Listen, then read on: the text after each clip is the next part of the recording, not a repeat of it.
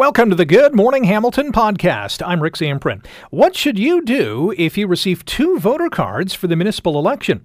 Your boss is tracking your electronic activity. The pandemic has impacted our personalities. Fire Chief Dave Cunliffe joins us for Fire Prevention Week. There's a new program from Interval House and the Tiger Cats. And Canada's slam poetry champion is from Hamilton. The GMH podcast starts now. This is the Good Morning Hamilton podcast on 900 CHML. Have you, or is there someone you know that have received 2, not 1, but 2 voter cards for the upcoming municipal election on October 24th? I know of 2 people, producer Liz being one of them, that have received 2 voter cards. In Liz's case, this is kind of, I don't know if it's funny, it's certainly an eyebrow raiser. She received a voter card where she lives, as well as a voter card from the city of Hamilton, where she no longer lives. Others, as I mentioned, have received 2 voter cards from the same city. How does this happen? Andrea Holland is the city clerk with the city of Hamilton and joins us now on Good Morning Hamilton on 900 CHML. Andrea, good morning. How are you? Good morning, Rick. Thank you for the invitation. Do we know how many people have received 2 voter cards? At this time, we don't. The voters list is given to the city clerks in all of Ontario from the Municipal Assessment Property Corporation. So at this time, we don't know how many people have received duplicates. Is this a new thing, or does this happen from time to time? And how does this happen? So how it generally happens, I don't know about the unique situation with the person in your office. However, what generally happens is sometimes people move midstream between elections, so their name may be left on the elections list from the old list. And then what may happen as well is there may be a misspelling in people's names. So MPAC, as it's commonly known, they create their voters list from the Land Registry Office, where we have our school support and the owner and the residents' names. And then what may happen is MPAC uses also the Elections Ontario's list and sort of tries to get citizenship to make sure the people on their list actually have citizenship. And then what sometimes may happen is some person's name may be spelled differently on the Ontario list, so MPAC will put both people's names on the list. Great explanation. So if there's listeners out there right now saying, yeah, I have 2 cards, what do they do? So you will only be able to vote once. If you have an extra card, bring it with you. And what we will do is we will amend the list for you at the voting station. What happens if a Hamilton resident does not receive a voter card? You absolutely do not need a card to vote. Any eligible elector in Hamilton can vote at the poll. If you didn't receive a card, you can go to our website at hamilton.ca/elections. You will be able to go there, put in your address, and it will tell you the correct poll to vote. So there are a couple of voting dates coming up. We have October 14th and 15th as an advanced poll date. And then we also have, of course, October 24th. So you have 3 dates where you can vote. That is Election Day here in the city of Hamilton. CHML will be broadcasting live from City Hall, by the way, on that night. Should be an exciting evening. Andrea Holland is our guest on Good Morning Hamilton on 900 CHML. Andrea is the city clerk with the city of Hamilton. The voter cards, when someone does not receive a voter card, does that happen a lot in town? Is that a common occurrence? I will say it is quite common, especially if you live in a building, in an apartment building where you may have renters coming and going. The Land Registry Office does not keep track of tenants unless that tenant has provided that information to the Land Registry Office or MPAC. You mentioned advance polls. We had the first 2 this past weekend, Friday, Saturday. Any sense of how active they were? Yeah, so it was great. We had a lot of people come out on the Friday and Saturday. We had over 11,600 voters come out these past 2 days. Wow, is that above expectations? I wasn't here in 2018. For me, I think it's a healthy response for the first 2 dates, considering they're a couple weeks out from the actual election day. Voting by mail is also an option. Any guesstimates on how many people could be voting by mail this year? We did get over 3,500 people register for voting for vote by mail. Those people have up until October 24th to return those packages. So this is the first time Hamilton's done it, so it'll be interesting to see what percentage of people return those. Yeah, very much so. But of course... Go ahead. Sorry, Rick, I do want to say anybody who's registered to vote by mail may get their package and change their mind. They can absolutely still come to the poll and vote. And what we will do is we will cancel the package and they can vote at the poll. Very good to know. Because there's I'm sure a lot of people thinking, no, I'm not going to be around on the 24th, or I can't go to the advance polls, I'll vote by mail, and all of a sudden their schedule changes. Like, you know what, I'm going to go at my polling station and cast the ballot on Election Day. So that's a good option. Andrea Holland is our guest on Good Morning Hamilton on 900 CHML. Andrea is the city clerk with the City of Hamilton, talking about Election Day and advance polls and voter cards. There's also some municipalities, actually more than 200 of them, using online voting or phone voting in the upcoming election. Why not here? So when we looked at some of the census data, we realized there isn't as great a percentage of people who have access to internet technology. We do understand that the federal government is working on that as far as availability of proper internet services, especially in the rural areas. So we're waiting to see what that work is going to happen over the next 4 years. We understand there was a bit of a delay with COVID. It is something we will be studying and bringing forward to for council, the next council, to sort of deliberate on for the 2026 election. We have been putting money aside for that to help pay for that at this time. Is one of the stumbling blocks at least at this point, the security behind it? No. I've worked in previous municipalities where I did help deliver the internet voting. It's not something that I'm concerned about. Typically, when you're doing internet voting, it would go through the same rigor and testing as any system that you would put through the internet, such as internet banking, Amazon. They go through rigorous testing when you're doing online purchasing. We would use the same sort of rigor. Of course, nothing is 100%, but you make sure that you go through the proper channels to make sure that that system is secure. Last question for you. We have about 45 seconds. What other preparations are being made for Election Day here in the city? Well, in the next coming weeks, we'll be training the additional staff and citizens who will be working. I do want to thank those citizens who are coming forward to work during the election. I think it's a great way to support local democracy. We have about 1,700 people who work on Election Day to help deliver 157 locations for voting. So we're really focusing on making sure we get all those people up and running and trained. That's awesome. Yeah, volunteers are certainly those who help move the needle when it comes to voting day, because there's a lot of work that happens on that day. Andrea, really appreciate your time today. Thanks for joining us. Thanks very much, Rick. That's Andrea Holland, City Clerk, City of Hamilton. If you have 2 voter cards, if you missed it, bring it with you, vote, and then those cards will be removed from the entire equation, because you can only vote once. So bring them both with you and cast your vote. You're listening to the Good Morning Hamilton podcast from 900 CHML. And what is a first in Canada, Ontario employers with 25 or more workers are going to be required to disclose if, how, and why they are monitoring their employees electronically. Monty McNaughton is the Labour Minister here in Ontario, also the Conservative MPP for Lambton, Kent, Middlesex, and joins us on Good Morning Hamilton. Mr. McNaughton, welcome back to the show. How are you? Well, great to be back on with you, Rick, and I hope you and all your listeners had a great Thanksgiving weekend. And likewise, the Working for Workers Act. Today is the day that companies must have a written policy in place. What has to be included in this policy?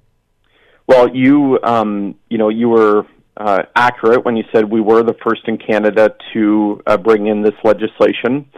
So all employers with 25 or more employees have to have a policy posted to tell their workers if, how, and why they're being monitored electronically.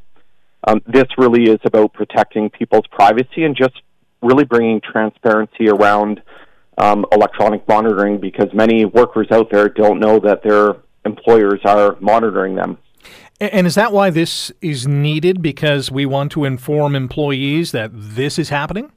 Absolutely. I mean, I was clear when I became the Minister of Labour that I really wanted to rebalance the scales and be on the side of workers. That's why we passed 2 pieces of legislation, both called the Working for Workers Act. We brought in things like the right to disconnect policy. We banned non-competes in Ontario. We gave truck drivers and delivery drivers access to washrooms.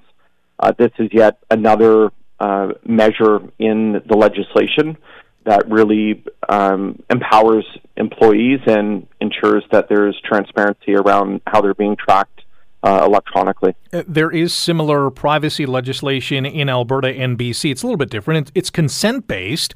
Are Ontario employers required to receive consent from their employees? Well, the law is clear in Ontario. We're making changes to the Employment Standards Act. So employers have to, starting today in Ontario, tell workers if, how, and why they're being monitored electronically. So it's really clear what we're asking here in Ontario. The reason why we're moving forward with this is, I don't need to tell anyone out there, the world of work changed rapidly during the pandemic. I think at one point, almost 40% of people were working from home. And we saw over the last couple of years or heard stories about employers taking screenshots of employees' monitors every 10 minutes without them knowing. We saw that in some warehouses and distribution centers, employees were going for washroom breaks and they were being tracked without them knowing. So this is to bring transparency around the issue. And I've always said this is a first step, and if we need to take further action, we will. So there is no checkbox for an employee to click on to say, yes, I consent, it's okay if you monitor my activity. This is about employers telling every employee exactly how they're being monitored electronically, and if, how, and why. Our guest on Good Morning Hamilton on 900 CHML is Monty McNaughton, the Minister of Labour, Immigration, Training and Skills Development, and the Conservative MPP for Lambton, Kent, Middlesex. We're talking about a new law that is put into place, at least in terms of today, where companies have to have a written policy that requires how they're going to monitor employees electronically. How does this apply to companies and businesses who have locations in other provinces? Tim Hortons, for example, Chorus Entertainment. We have radio stations across the country. Will those employees also be under this rule or only in those locations in this province? It'll be just the locations in this province because labor laws apply to provincial employees, and this law specifically applies to provincially regulated employers. I've also done this because I've said quite clearly that governments of all different stripes in the past really have struggled to keep up with technological change. And it's great, I think, for workers in Ontario that under Premier Ford and our government, we are making a number of changes to really rebalance those scales. So I envision employees, when they go for interviews, for example, they can say to the potential employer, what's your policy around electronic monitoring? What's your right to disconnect policy? And it really does allow employees to choose the best employer to work for. Last one for you. You've got about 45 seconds. I'm sure some employees are going to complain about this or maybe complain that their boss or company is doing this. Can they go somewhere to do that complaining? Is that the Labor Board? Is that somewhere else? Yeah, the law starting today says that employers with 25 or more employees must post and communicate a policy to employees around electronic monitoring. If that policy is not posted, then they can certainly call the Ministry of Labour. We've been working with businesses, by the way, for the last 6 months to really help them write this policy, give them guidance, because we know this is new territory. And our Ministry of Labour inspectors will be, going out with a education-first approach to train and teach employers how this works. But certainly this is embedded in the Employment Standards Act, and if anyone has concerns, they can call the Ministry of Labour. Well, let's hope it lends to a much more enjoyable workplace. Mr. McNaughton, thanks for the time today. Good luck with this. Thanks, Rick. Have a great day. You too. That's Monty McNaughton, Minister of Labour, Immigration, Training and Skills Development here in the province of Ontario, Conservative MPP for Lambton, Kent and Middlesex. When we come back after the news, have you received 2 voter cards for the October 24th election? If so, stick around. We'll tell you what to do next on Good Morning Hamilton on 900 CHML. You're listening to the Good Morning Hamilton podcast from 900 CHML. A lot of things have changed during COVID-19. How we work, how we buy groceries, how we socialize. And now there's a new study out that suggests the pandemic has also changed our personalities. It was published by PLOS ONE. It measured changes in our 5 big traits: neuroticism, extroversion, openness, agreeableness, and conscientiousness. And it found that significant changes in 2021 and 2022, where adults aged 18 to 64 became less extroverted, agreeable, and conscientious in 2021 and 2022. And adults under 30 became more neurotic. Really fascinating stuff. Researchers say this alteration, if you will, would be roughly equivalent to a decade's worth of personality changes. So what does this mean now and going forward? Steve Jordans is a professor in the Department of Psychology at the University of Toronto and joins us now on Good Morning Hamilton. Steve, how are you? Good. Great to be with you, Rick. Your thoughts on these findings? These are really, I don't know if troubling is the word, wild, wacky. What do you think? Yeah, I mean, it's unprecedented is a word we've used for the pandemic over and over again. And in this case, what we're talking about is the level of chronic stress that we've all felt for such a long period of time. And that changes us. It really makes us more emotional. Our limbic system becomes dominant, and our frontal lobes, which is where we do all of our conscious strategic thinking, they become less active, less powerful. And so a lot of us have felt more emotional. We felt a little bit of that fight-flight reflex. We know that violence is up all over the world. And if we imagine, our usual way of coping with that is through our social connections.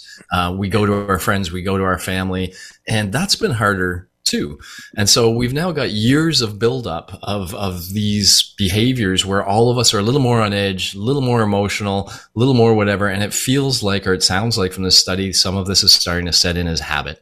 And we're starting to have a new way of being, which is going to be a little problematic going forward. We really want to get back to a more, I don't know what the word is, but a normal, for lack of a better word, way of being. It's interesting to note that in 2020, when this study was looking at these three personality traits in particular, that they didn't really change that much, or they weren't really, I guess, challenged in a way that they were the last couple of years.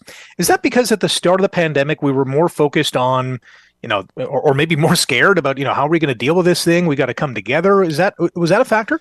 Yeah, I mean, we really did see weird stuff unfold over time, and it's not totally surprising. When a big stressor hits, usually it kind of activates us. We're anxious. We talk about feeling anxious and the anxiety, but anxiety is kind of a fight reflex, and it's kind of like us trying to figure out to problem solve, how do we live in this new world, etc. If that lasts too long, it starts to go into, we have colloquial terms like burnout, and various other things where we just start sort of giving up. We don't know how to fight anymore. And in those cases, we may see a lot more negative mood. We may see a lot more misdirected fight where, it becomes directed at our friends or our family members. And those all break down our social connections, which again are our saving grace. That's what we go to when we need support. And so, I think a lot of us are just not feeling our best right now. And we're seeing that come through as a lack of conscientiousness and a lack of agreeableness and things like that. We really need a chance to kind of get away from all of these stresses and stuff, but we're just not getting that chance. Our guest on Good Morning Hamilton on 900 CHML, Steve Jordans, professor in the Department of Psychology at the University of Toronto. We're talking about a new study that shows how the pandemic has changed our personalities a little bit, depending on the age group that you're in. The younger, it seems to be a lot more change. To that end, the older demographic, the 50, 60 plus, their personalities, according to this study, didn't really change all that much over the last 2 years. Is that because they're just kind of set in their ways? Their personality is set? I mean, I think that's part of it. And the other part of it, though, is the importance of social connection in our lives. When we're older, we tend to have those relationships set. We've built them and they're there for us. And, we all have good friends that we've ignored for like 10 years. And then we see them and we're right back to where we were 10 years ago. The younger people are really building out those social connections. They're building their network of support people that they'll rely on all their life. And so when that's stolen from you at that time, that makes it a whole lot harder to deal with a lot of the pressures. And so I think literally the impact of the pandemic has been much greater on younger people than on older people, not considering the medical impact, obviously, which is stronger on older people. In 10, 20 years from now, are we going to have a very angry, disagreeable population, or are these personality traits going to lean back to where they should be? Yeah, let's hope. I mean, I think of things like the demonstrations in Ottawa, and when we look at that, that was the extreme of a bunch of angry people, to some extent. And we got there. We got to that really sort of dark place of being hyper emotional and not very worried about others in society, so to speak. Some of us got there anyway. So to some extent, I think we have bounced back a little bit, but then the whole unprecedented nature, the amount of time that this has been going on has really made a difference. In that study, they've looked at these things in hurricanes and other things where the stress has been shorter term, and they found very little impact. And so it really seems like it's the long-term impact of living this way that has maybe started to sneak in as habits. And certainly one of the things I think we need to be doing now is rebuilding our social connections. They are what we use to get back to that good place. And so I think for many young people, it's about, getting back to in-person interactions with friends, and things like that. And so as long as we can move in that direction and we don't have yet something else getting in the way, I think things will get better, but it could be a slower process because of the habits that we've built over all this time.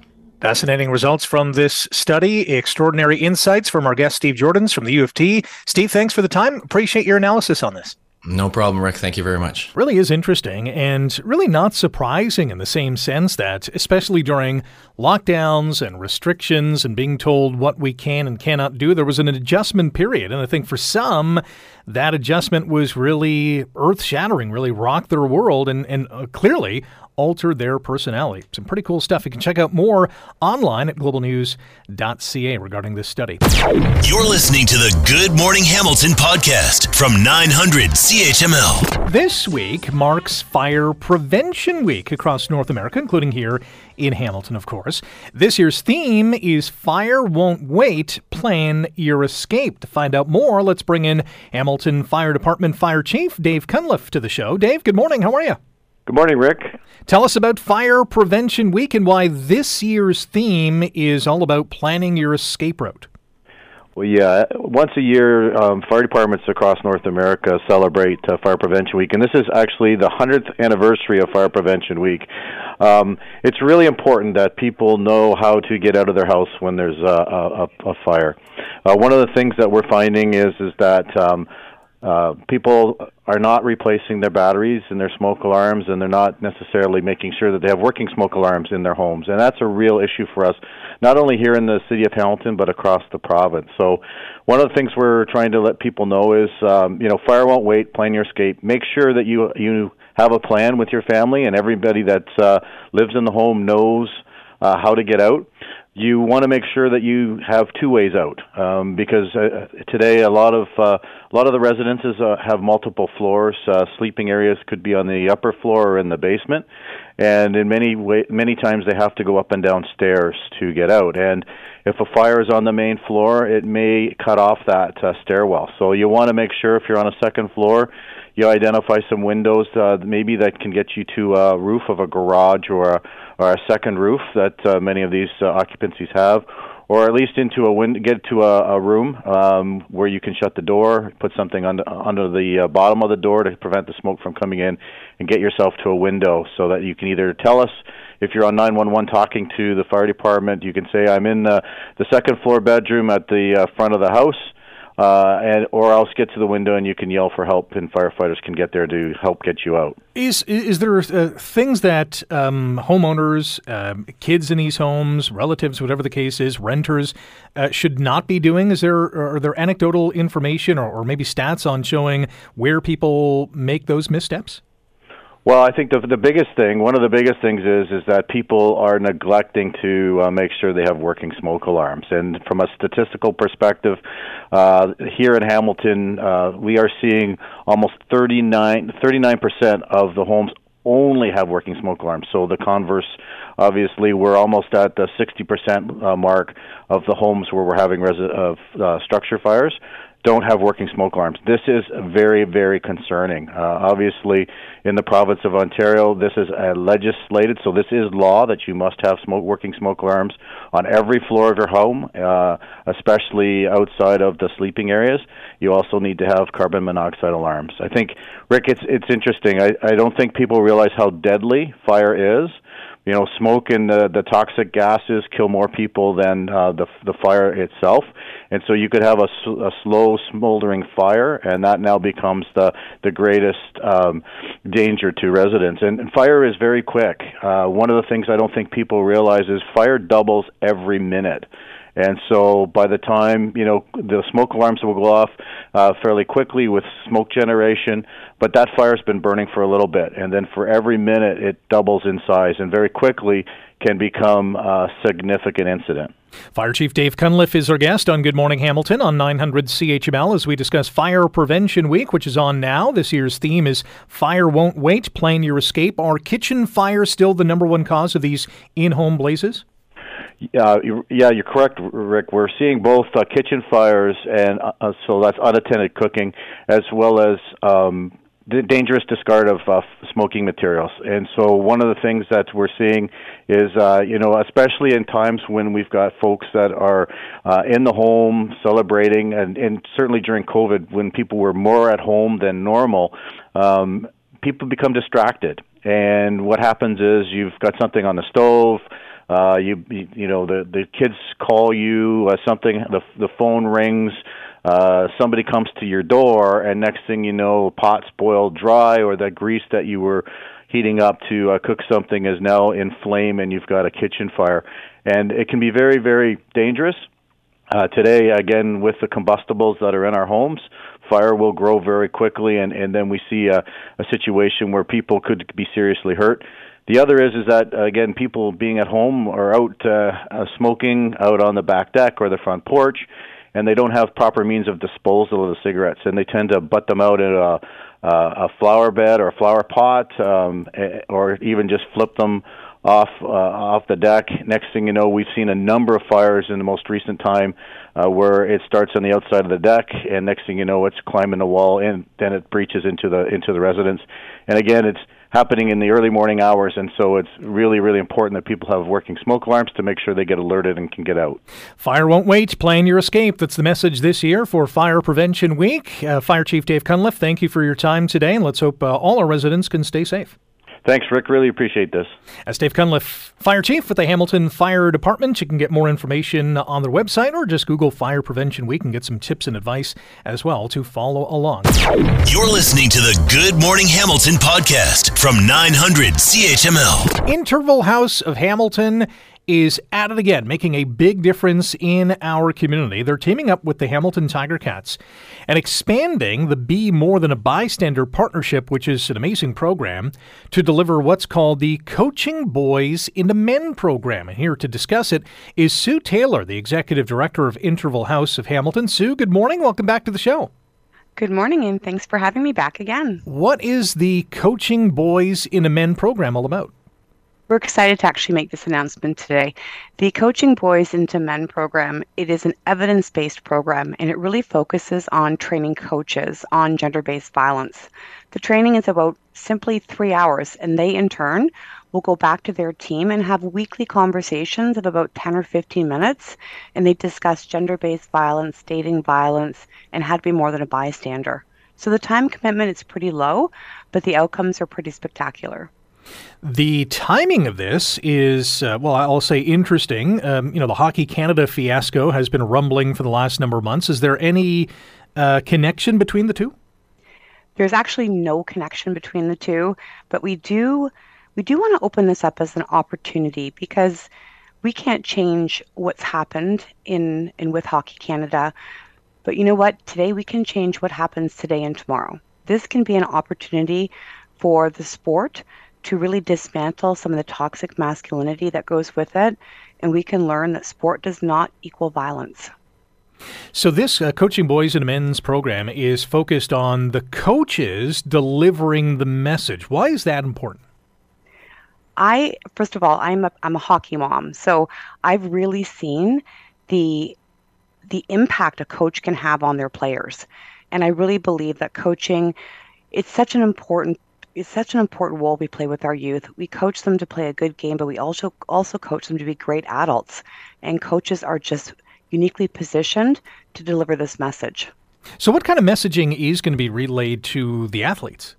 Well, it is a weekly conversation. The coaches kind of receive a script that they'll follow. We obviously completely support the coaches through the whole season, and they'll cover everything from what gender-based violence means, what does a healthy relationship look like, what does dating violence look like, and what tools can youth use when they find themselves in a difficult position. And is this expected or supposed to be applied like on the field or on the ice, during a practice, after practice? How is this implemented? We actually try to do this right in the dressing room. We really want to re-envision the dressing room and have the dressing room be a healthy place for players and coaches to have a conversation. We think it's the perfect place for the conversation to happen. It's literally 10 minutes, and it can literally show great outcomes. This is evidence-based. This has been going on for about 10 years. We brought this program in from the States, and so far the outcomes are showing that over 90% of the youth that are participating have an increased knowledge in gender-based violence and feel better equipped to intervene when they see or know something that's going on that's wrong. That's pretty cool. Sue Taylor is our guest on Good Morning Hamilton on 900 CHML. Sue is the executive director of Interval House of Hamilton, launching a new program called Coaching Boys into Men program. What kind of results and when can we expect these results to be seen? I know they're not going to be as visible to the naked eye as something substantial like, statistics on a chart, but when can we see some tangible results? Because this program has already been in effect for 10 years and it's been a highly researched project, part of the evaluation when we brought the program into Ontario and into Hamilton was that we agreed to their evaluations. The evaluations will start to take place as soon as we find coaches to participate. And then within our first season, we should be able to see some of those results that the states were reporting. Which teams and which local leagues are you focusing on here? Well, that's why I'm happy you have me here today, because as much as I have this great program, I need teams. I need to get into the school boards and I need to get into dressing rooms. So coaches who are interested or an agency or organization that's interested, please reach out and contact me. The Ticats are going to support us 100%. So teams that participate are going to have like autograph days or tickets to some Ticat games. We're really hoping to build a lot of momentum, and I'm really hoping that coaches are hearing my message today and reaching out to me. Well, I know the Hamilton Bulldogs were really in with the Be More Than a Bystander partnership, so I can see them contributing to this as well because, they're in schools, right? We're talking about players who are under the age of 20. Yes, this program specifically targets youth as young as about 12, and we go up to the age of 18. So I have had some conversations as well with the Bulldogs on their interest, and my hope, fingers crossed, that I can start to get some coaches signed up soon. And how long does this program run for? Is it the entire sporting season? Yes, because we'll train the coaches. It takes about 3 hours, and then the coach has a series of cards that we give them. And each card has kind of an activity or an exercise that they'll do with their team, kind of a guided conversation, 10 minutes. That's it in the dressing room. And you do a card each week for basically your season. Sue Taylor is our guest. Sue is the executive director of Interval House of Hamilton. We're talking about a new initiative called Coaching Boys into Men. You're listening to Good Morning Hamilton on 900 CHML. We have about a minute or so. There's always an issue about players buying into things, whether it's the coach's messages about, how to execute the game plan, the X's and O's. When it comes to this, do you get the sense that boys are buying into this messaging? Absolutely. Absolutely. I think that I think everyone's interested in hearing how we can live a healthy, violence-free lives. Most teens do respond when we go out and speak with them. They're motivated. They're interested in hearing what we have to say. And again, certainly with it coming from a coach, it's going to have such a tremendous impact on that player. If there's a coach or a league convener listening right now wants to get in contact with you to get this program on board, how do they go about doing so? They can call me Interval House. I'm there, almost 7 days a week at 905-387-9959. That's 905-387-9959. Great stuff. Sue, always appreciate your time. Thanks for coming on again. Thank you so much. Have a great day. You too. Sue Taylor, Executive Director, Interval House of Hamilton. The Coaching Boys into Men program, CBIM, the acronym, is evidence-based prevention program that trains and motivates high school coaches to teach their young male athletes healthy relationship skills and that violence never equals strength. It sounds like it's a great program that's going to do a lot of good in this community. You're listening to the Good Morning Hamilton podcast from 900 CHML. You've heard the likes of Edgar Allan Poe and Emily Dickinson, Maya Angelou, Robert Frost, world-famous poets. I was at Supercrawl earlier on this summer, and I heard a guy slamming words out of his mouth that was engaging with the audience. It was really interesting, and the first time I was exposed to this, so I thought, I got to get this guy on the show. His name is Eddie Larte. He's a Hamilton wordsmith, a poet, a poetry slam champion, and he joins us on the show. Eddie, how are you? I'm doing good. How are you?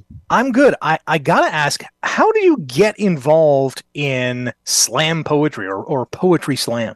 That's a great question. I got involved. I saw the competition. I've always been writing, and then I saw it, and I was like, you know what? I think I can do this competition. I'm a naturally competitive person, so I decided to just enroll myself. But I think the typical student these days can get involved through their school and through various clubs and creative writing experiences. When did you feel that you got it? Like it was clicking. It was making sense. Things were just flowing nicely. Oh, it's when it hits the stage. I think it's that first snap that the audience gives you, and you see them react. And it's from there, then you do your poem, and then after you leave the stage, you have people talking to you, be like, I really relate to this. I really saw this, and it was really, really great. Oh, thank you so much. I think it's those, I live for that more than I live for like the titles or the accolades. It's more, for me, it's always about the connection and the conversation afterwards. That's cool. Our guest on Good Morning Hamilton on 900 CHML is Eddie Larte. He's a Hamilton poet, and he's won, as he's mentioned, a number of awards. The 2019 Toronto International Poet Slam Championship. He's the 2021 Human Rights Festival Poetry Slam champ, and you won the 2022 Canadian Individual Poetry Championship. What do those accolades mean to you? For me, they're just moments. I think they're great moments, but like for me, it's always, I'm always looking to the next thing. I'm always like, okay, great, I won this, but like, what does it mean? Does it put me on greater stages? Does it give me more access to people, or does it make certain other things possible? Like I'm looking to write a book. Does it make that possible? Does it make grants easier and more accessible because they have some type of level of prestige? So for me, it's all about access. I think these accolades grant me access. I mean, obviously there's the money involved where the price gets to go up, but it's all about the access and the wanting to create more art and influence more people. You mentioned you're writing a book. What's the book about? Is it about poetry? Yes, it is. It's a collection of poems. It's called Silent Conversations, and it's the moments without words that are poetry as well. What's your day job? I'm an HR manager. Perhaps not as exciting as a poetry slam champion? Definitely not, but I still try to find moments of connection. I think that's really what it's about for me. That's pretty cool. Connecting people, making them feel happy. Eddie Larte is our guest on Good Morning Hamilton on 900 CHML. Eddie is a Hamilton poet and is going to be going to the World Championships, I understand, in Brazil this December. What's that going to be like? It's really great, and I think it's actually the American Cup of Poetry. Okay. It's interesting. People ask me all the time, are you nervous? And I'm like, not really. And they're like, why not? And I'm like, I've practiced thousands of times. It's really just saying the same thing I've practiced about numerous times. And like, if I find myself getting nervous, it just means I need more practice. So I'm super excited. I've never been to Brazil before. I hope they receive it well. I hope I get to connect with people and just present great work.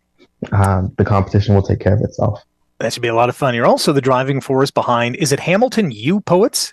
Yes, it is. Yeah, tell us about that. So Hamilton U Poets is a collective of artists, and we seek to just create literary experiences for students across Hamilton and beyond. We're teaching a number of workshops, whether it's with the Hamilton Catholic or Public School Board, or it's with the Art Gallery. We're really just about creating poetry, making it just as cool as like football, per se. I would love a poet to be equivalent to a star quarterback or a point guard, because they have talent too and they have a story to share. Absolutely. How can someone get involved if they do want to jump into this? So what you can do is you can follow us on Instagram, which is Hamilton E Poets, or follow myself, which is Tupac Shakespeare, just to stay up to date with all the different things that we're doing. Great stuff. It's a great story. Wonderful stories that you are telling as well, and I'm sure you're going to continue to thrill the people that you get to entertain on a day-to-day basis, whatever the case is. Eddie, really appreciate the time today, and best of luck going forward. Thank you so much. Thank you so much. Thanks again to Eddie Larte, Hamilton poet. And when I was at Supercrawl introducing some of the musical acts, I thought, Eddie Larte, I don't know who this person is. What? Oh, he's a slam poetry champion. Oh, he's the national championship at this kind of art, and he was amazing, like unbelievable. And it's not your traditional, him reading a poem. It's like a story, and it has so many different aspects and so many layers and levels to the story that really gets you thinking, and he puts on a phenomenal show.